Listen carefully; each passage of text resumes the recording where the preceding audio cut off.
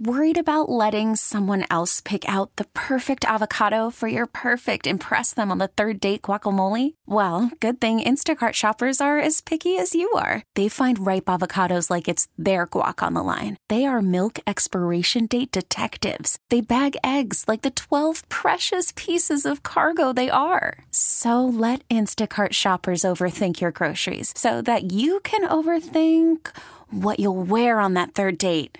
Download the Instacart app to get free delivery on your first 3 orders while supplies last. Minimum $10 per order. Additional terms apply. Baseball is in full swing. NBA playoffs are heating up, and your NFL team is gearing up for training camp. Listen to the latest on the teams you love here on the Odyssey app. The biggest sports radio stations in the country, providing unrivaled local coverage of their teams, all in one place. Exclusive interviews with players, coaches, and team executives, streaming live and always available on demand. Stay in the know with your favorite teams right here on the Odyssey app.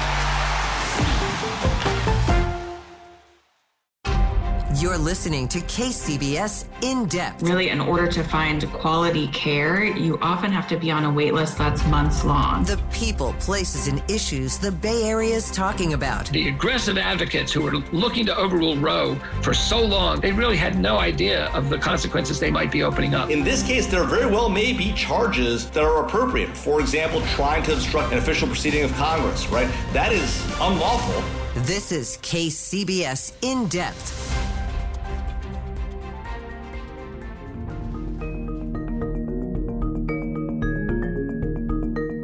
Zoom calls, Google Docs, Slack meetings.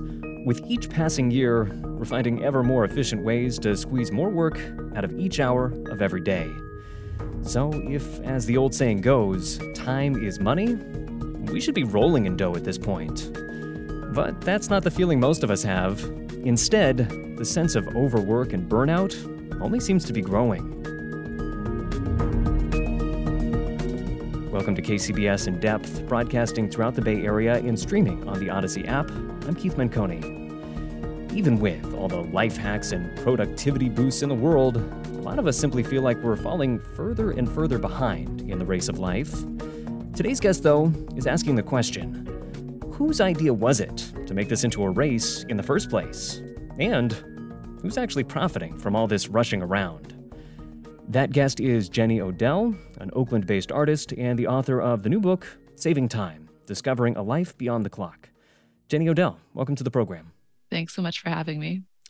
So listeners may remember you for your last book, which came out in 2019, called How to Do Nothing, Resisting the Attention Economy, in which you traced out something of an escape plan from the busy trap that so many of us have found ourselves in. It's the trap of constant work, constant screen time. You gave advice on how we can crawl out, slow down, and re-engage with the world of the here and now. That book really seemed to hit a nerve. I think it was tapping into this broad feeling that something is not quite right about how we're all spending our attention. Now, this new book of yours, Saving Time, I think taps into a similar feeling that, again, there's just something not quite right. This time, though, it's about the demands that are being put on our time, whether those demands are coming from our boss, our family members, or quite often from ourselves. So let's start with this question. Where do you think we've gone wrong in how we think about time? Oh, it's a bit of a hard question because it depends on, you could go really, really far back. I think there is, I guess for me, an important maybe point in time would have been just the idea of being able to buy the labor hours of someone else. So that's something that's like very, familiar to us now, right? Like you work to make a living, you work for a wage or for a salary. But I think there was, definitely a moment when you started to see, for example, ideas developing in Europe about regular work and regular work hours that could be purchased by, someone who is running, say, like a factory or something like that. Just someone who would have an incentive, right, to buy the hours of someone else and try to get as much work as they could out of them. And I think one really easy way to sort of defamiliarize that concept is to look at the moment when that idea about time and work was exported to colonies. That's kind of an important point in my book to visit, because you see two understandings of time kind of clash, right? Like one sense of time is very attuned to things that are happening seasonally, things that are happening in a sort of concrete physical sense, processes that are unfolding.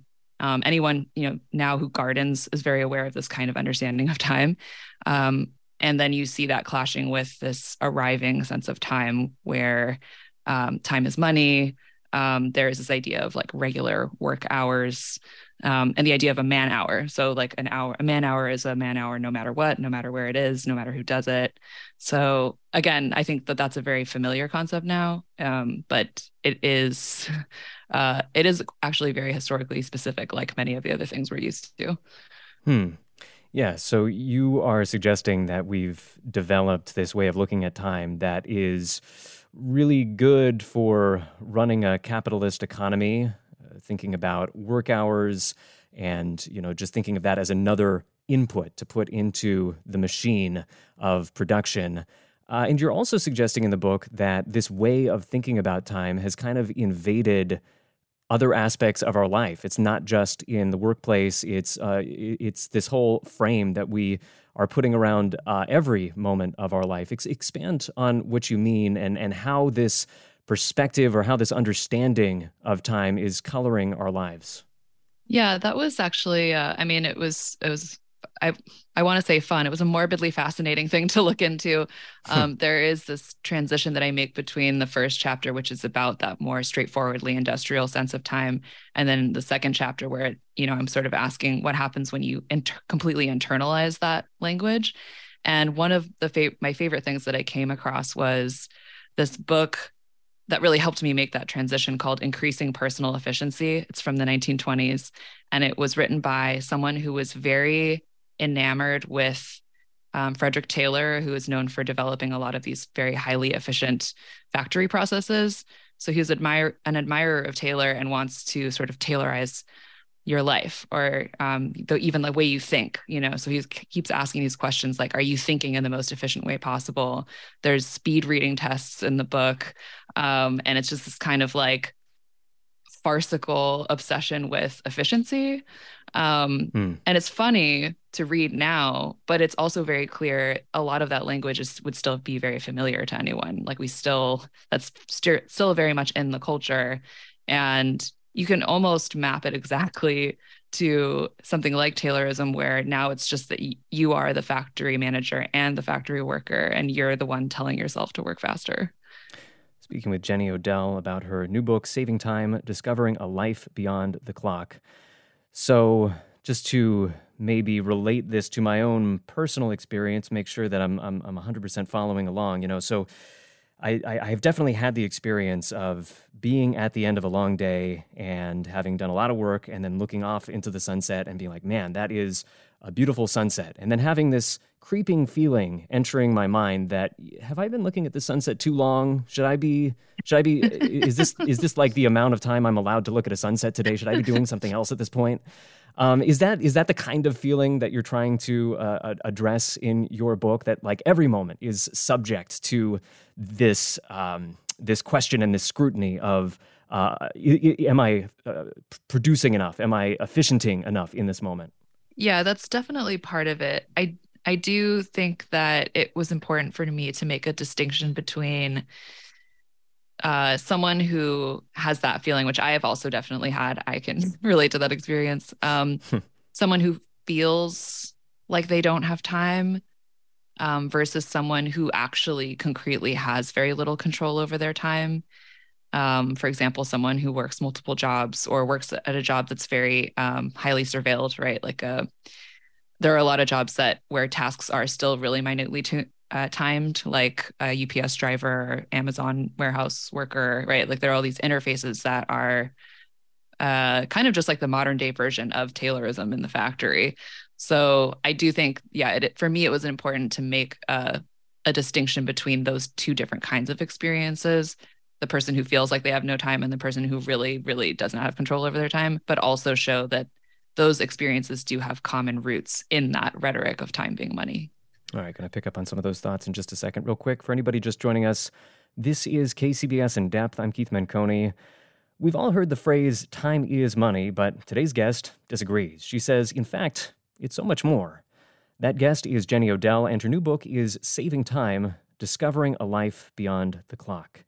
And that phrase, I guess we can pick up on that, time is money. It comes up again and again throughout the book. And you really take objection to this phrase, time is money.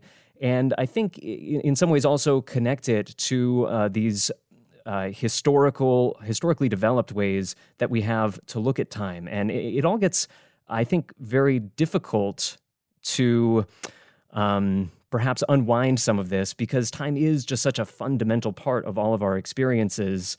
Unwinding this cultural approach that we have to it after all these many years can be quite difficult. So you take the time to go back and look at step by step how a lot of these things developed. And I think one of the interesting things that you pointed out is that a lot of other cultures really don't have the same sort of time instrumentation that was developed in Europe. Talk a little bit about how other cultures have approached the question of keeping track of time. Yeah, I think, I think a lot of time and time reckoning as being very similar to language. So what I was saying earlier about those kinds of clashes that you saw between colonists and native people could be understood as a language barrier, right? Like there are instances where the idea of a Sabbath punctuated, week with regular hours would not have extended further than the audible range of a mission bell. And so, I think what I sort of came to realize over, the course of researching this stuff is that the idea of time as money is actually sort of the exotic species or the exotic language of time. Everything else around it feels much more intuitive and much more based on what I would describe as timing rather than time as a material that you buy and sell, right? So there are, many languages or many cultures where, there are considered to be more than 4 seasons, for example. And they might be called or named after things that happen in that season, right? Like things that flower in that season, things that you're supposed to do in that season. And there's kind of this understanding that there is a window of opportunity to do something, right? That might be very important. Again, gardeners know this very well, that time is not actually uniform, and that, one process will happen, it will set off another process. And as you said, it does on the one hand seem difficult to access a sense of time outside of time being money. But on the other hand, I find that it can also be quite intuitive. Like you can just tell someone, right? Like either look outside or look at your own body, right? Like in either direction, you can see the idea of time as stages, and as something different happening each moment. Like we have circadian rhythms. There are things like illness, pregnancy. And then, obviously there is in the Bay Area, not quite 4 seasons, but there are definitely, again, unfolding processes that happen in a recognizable order that sort of tell you where you are in the year. So I mean, of course, it's easier to observe those kinds of things in some situations than others, or in some places than others. But I do think it is something that it's intuitive, even if it's sort of buried under the daily experience of time having to feel like money. Well, I think that was an interesting thing for me that you pointed out, which is that our felt sense of day-to-day experience, we feel the rhythm of the morning, we feel the rhythm of the afternoon, we feel moment to moment, that sort of overlay of also it is 3:03 p.m. On such and such a date. That comes later. I mean, it's something that we've learned, and it's become so ingrained in us that it feels natural. But really, that's an overlay that we've placed over this experience that's already happening. And I feel like this all maybe touches on another point that you make in the book, with another phrase that you take exception to, the idea that everyone has 24 hours in the day. And, if everyone has 24 hours in the day and you can use those 24 hours however you like, there's actually a lot more that can be accomplished than most people realize. Where is that phrase going wrong? I think that's actually a perfect example of that translation of the idea of industrial time into personal time. It's, if you examine the language of it, right, it's like, it's something that you have, right? I have 24 hours in a day, and then it's quantitative. So it's 24, right? And it really doesn't hold up very well if you think about it for any amount of time, right? It's like, okay, well, where are those hours happening? What do you have access to in those times? Like where do you work? Whose clock are you on? How much power do you have in a hierarchy, right? Like, it very quickly kind of falls apart. But I think the real harm that it does, besides just not really being realistic to how we psychologically experience time, is that it's sort of the corollary to a very specific individualist way of thinking, in which we all live in a zero-sum game. And if I have more of something, i.e. time, you have less, right? And so in that scenario, or in that way of thinking, the only way for me to get more time is for me to more efficiently use it the way that a factory manager would more efficiently use the labor time of their workers, versus me maybe linking up with others in some kind of collective agreement in which we do something together that liberates the time for everyone who's involved in that. And a really simple example of that for me was when I was talking to a woman who is the admin for a Facebook group for working moms. And we were talking about that kind of time management advice that tells you to just kind of be more efficient with your time. And she was saying how, as a working mother, she was very dissatisfied with that advice because it just didn't really address these other structural realities of her life. And then she sort of mentioned offhand that she thought it might be a better idea to get 6 other moms together, and each night of the week they would make dinner for everyone else in the group. And I think, again, that was like very intuitive for her. Like, oh, if you are in a situation where you don't have as much power in general or over your time, like, one of the only things that makes sense to do is to try to build power with others in order to change the way that time feels, or your relationship to time in that context, right? So it allows you to move beyond that idea of, I have my hours in my bank and you have your hours in your bank, and all we can do is exchange them on the market. But there are just so many other ways that we could coordinate our actions in time. And you kind of find, as the opposite of that more communalistic, more expansive sense of growing time together, you find as the opposite to that in a lot of ways being a hustle culture, this idea that I, as the individual, can maximize my hours in the day and get myself ahead to as much as humanly possible. Talk a little bit about your thoughts on hustle culture and how it is a product of this culture and this perspective that we've developed on time. Yeah, it's, one thing I will say is I have to respect how seductive it is, because I think a lot of people feel not in control, right? Like, probably the majority of people right now, right? And if you feel that you aren't in control and you don't have power or resources, and something comes along and promises you that you could actually have some amount of control in your life and you could improve your life, like, who's going to say no to that? And so I understand the appeal. And I also, I think there's nothing necessarily wrong with someone who,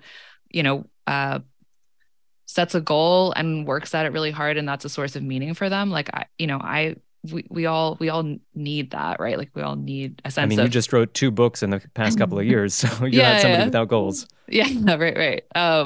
But so I think there's nothing de facto sort of wrong with the idea of, like, the hustle, let's say, right?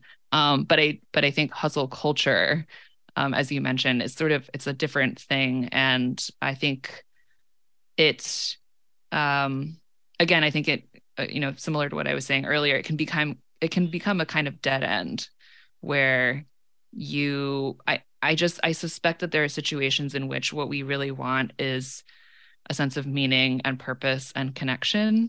And it doesn't often itself, like, offer those things. And I think it can actually close the door to those things. I taught at Stanford for many years. I taught art there, and I remember observing the sort of competitive atmosphere that my students were coming up in, and that I frankly remember as a student, and how sometimes that seemed to threaten to take the joy out of learning, which, learning is something that can be, it can be collective and individual at the same time. I think in the best case scenario, like you can reach greater heights together, and you can get excited about what you're learning with others, and your excitement can contribute to this overall whole in a way that isn't a zero-sum game. You actually get something that's greater than the sum of its parts, right? And so I think that sometimes there's something about hustle culture that to me feels very isolating, competitive and isolating, and it sort of it could ironically prevent you from finding the thing that you're looking for, which might be that sense of meaning and connection to others, and being surprised, right? Like learning something that you didn't think you could learn. There's a version of hustle culture where you just kind of become more and more maybe what you already are. Real quick, just going to let anybody who might just be joining us know that this is KCBS In Depth, your weekly deep dive into the events and trends shaping life in the Bay Area and beyond. I'm Keith Menconi. Today we're asking the question, are there really not enough hours in the day? Or are we just demanding too much from the hours we've got? Our guest is Jenny Odell, an Oakland-based artist and the author of the new book, Saving Time, Discovering a Life Beyond the Clock. All right, so if that is the mission statement, discovering a life beyond the clock, how do we go about doing that? We've talked a lot about some of the ways that modern culture might be going awry. We've talked a lot about how some of our attitudes and how our concept of time maybe could be shifted a little bit. But in a practical sense, what are you saying that people should do? So this book is very similar to How to Do Nothing, in that I don't actually really tell anyone to do anything, which I recognize can be frustrating. I do sort of point out in the introduction that I think that, change operates on many levels, and some of it may feel quite abstract, right? Like language and how we think about things could feel very abstract. And then there on the other end of that spectrum, there are things like policy, right? And then somewhere in between, there's what people would call culture change, right? Like how people do things or interact, but that's not necessarily, say, like codified into policy. And I think all of those levels are important. I don't see them as being mutually exclusive. I don't think, giving attention to one necessarily takes away from the other. And I think that actually pushing on all of those levers at the same time is something that I'm really interested in. So for that reason, in the introduction, I sort of mentioned that, my background is as an artist. I think about ways of looking at things, and like the language that we use when we talk about time or think about our own time, but that I see my book as just kind of one small piece of a larger kind of constellation that includes work by people who are talking about things like, the time tax, which Annie Lowry has written about. That would be, the time tax refers to the amount of time that low-income people would have to spend going through government bureaucracy, filling out forms. Like, this is time that could very easily be given back to people if things were designed differently. There's also, a lot of writing and research already about paid leave, fair work week laws, childcare, just all of these sort of policy level things that I think we have known for a long time need to change, and are very different in other countries. We're sort of not doing so great in that compared to other countries in that regard.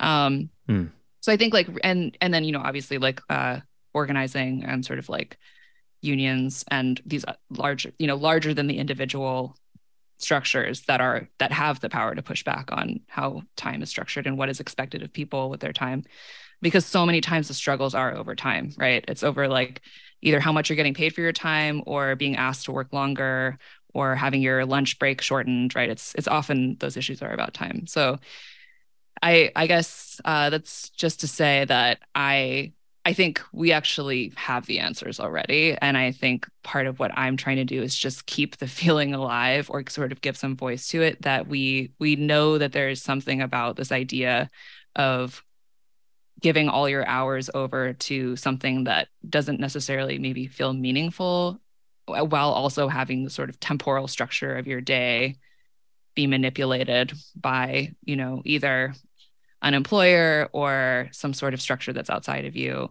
and just acknowledging the pain of that, and that it doesn't have to be that way, and that has a history, the reason time feels that way. And my hope is that it would sort of continue to direct attention towards these actions that are already, people are already sort of working on. Well, we have had so many paradigm shifting experiences as a society over the past few years, whether we're talking about the experience of going through COVID, whether we're talking about, just social unrest within the country, or wars outside of the country that have really captured a lot of attention. It's been a time of tumult in so many ways. Do you feel like when it comes to rethinking the sorts of things that you're saying should be rethought, do you feel like this is a fertile moment for that sort of thing? I do. I do think, especially after the pandemic, because that so much of the strangeness of that experience also had to do with time, the sort of rhythms of time being upended. And I think also just being very close to mortality in a lot of ways, I think brought a lot of people to thinking about their lifetime differently. But I would also say that I think a large part of the project of my book is trying to uncover the fact that any moment can be fertile. It's kind of trying to address that or work against that feeling that I think we so often have of, not just on the day-to-day, but over a larger span, especially in thinking about climate change, is like this feeling that time is on a linear timeline and it's headed toward sort of certain oblivion. And that there's not, and if that's true, then it doesn't really make sense to think about your own actions in that time. You're just sort of living out your life, right? Either on the small scale, individual scale, or on the larger scale. And I think there's something about grasping onto this other sense of time where it is not so uniform, in which there are moments of opportunity, in which every moment is different. That is the version of time, for me, at least personally, that allows me to imagine that I could do something unexpected in the future, or that I could respond in some kind of creative and imaginative way to what is happening in that moment. And that, to me, that is just like a very different way of thinking about the future and about time. And so yes, it is a fertile moment. One would hope that the fertility of the moment is recognized, and that actually that could be just a sort of bigger part of the way we think about time in the future in general. Yeah, a lot of food for thought in all of that. We only have about a minute left, but I do know, and we haven't really gotten into it all that much in this conversation, that nature really plays a big role in your own relationship with time. Just closing thoughts, bring nature into the mix for us. How does the natural world influence your thinking on time? Well, I think the natural world is just a very easy demonstration for us of time that is constantly changing and is not necessarily uniform. One thing that I did during the pandemic was I put a camera on a tripod and pointed it out my window and took periodic photos of the sky, and just being reminded that the clouds were arriving and leaving, that the sky actually looks different at any given moment. I think that was a very important reminder for me during the pandemic, when time felt very kind of stultifying.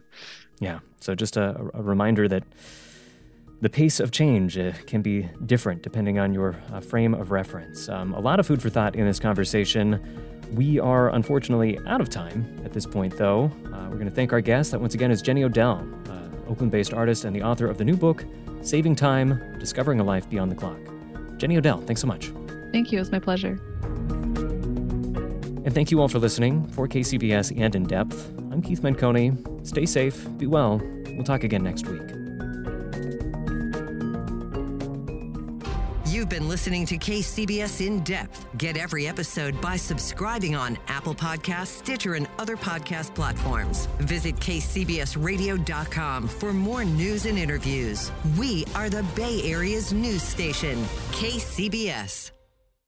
Hey, Rob Bradford here. I have set out on a mission with my good friends at FanDuel to prove what I have known for some time. Baseball isn't boring. Now I have a daily podcast to prove it with some of the most notable people in the baseball world, screaming baseball isn't boring from the mountaintops, or at least agreeing to come on our show. Players, managers, GMs, and yes, even the commissioner of baseball, Rob Manfred. It has been a constant wave of baseball's most powerful voices. So join the revolution. Subscribe and soak in Baseball Isn't Boring. Listen on your Odyssey app or wherever you get your podcasts. You'll be glad you did.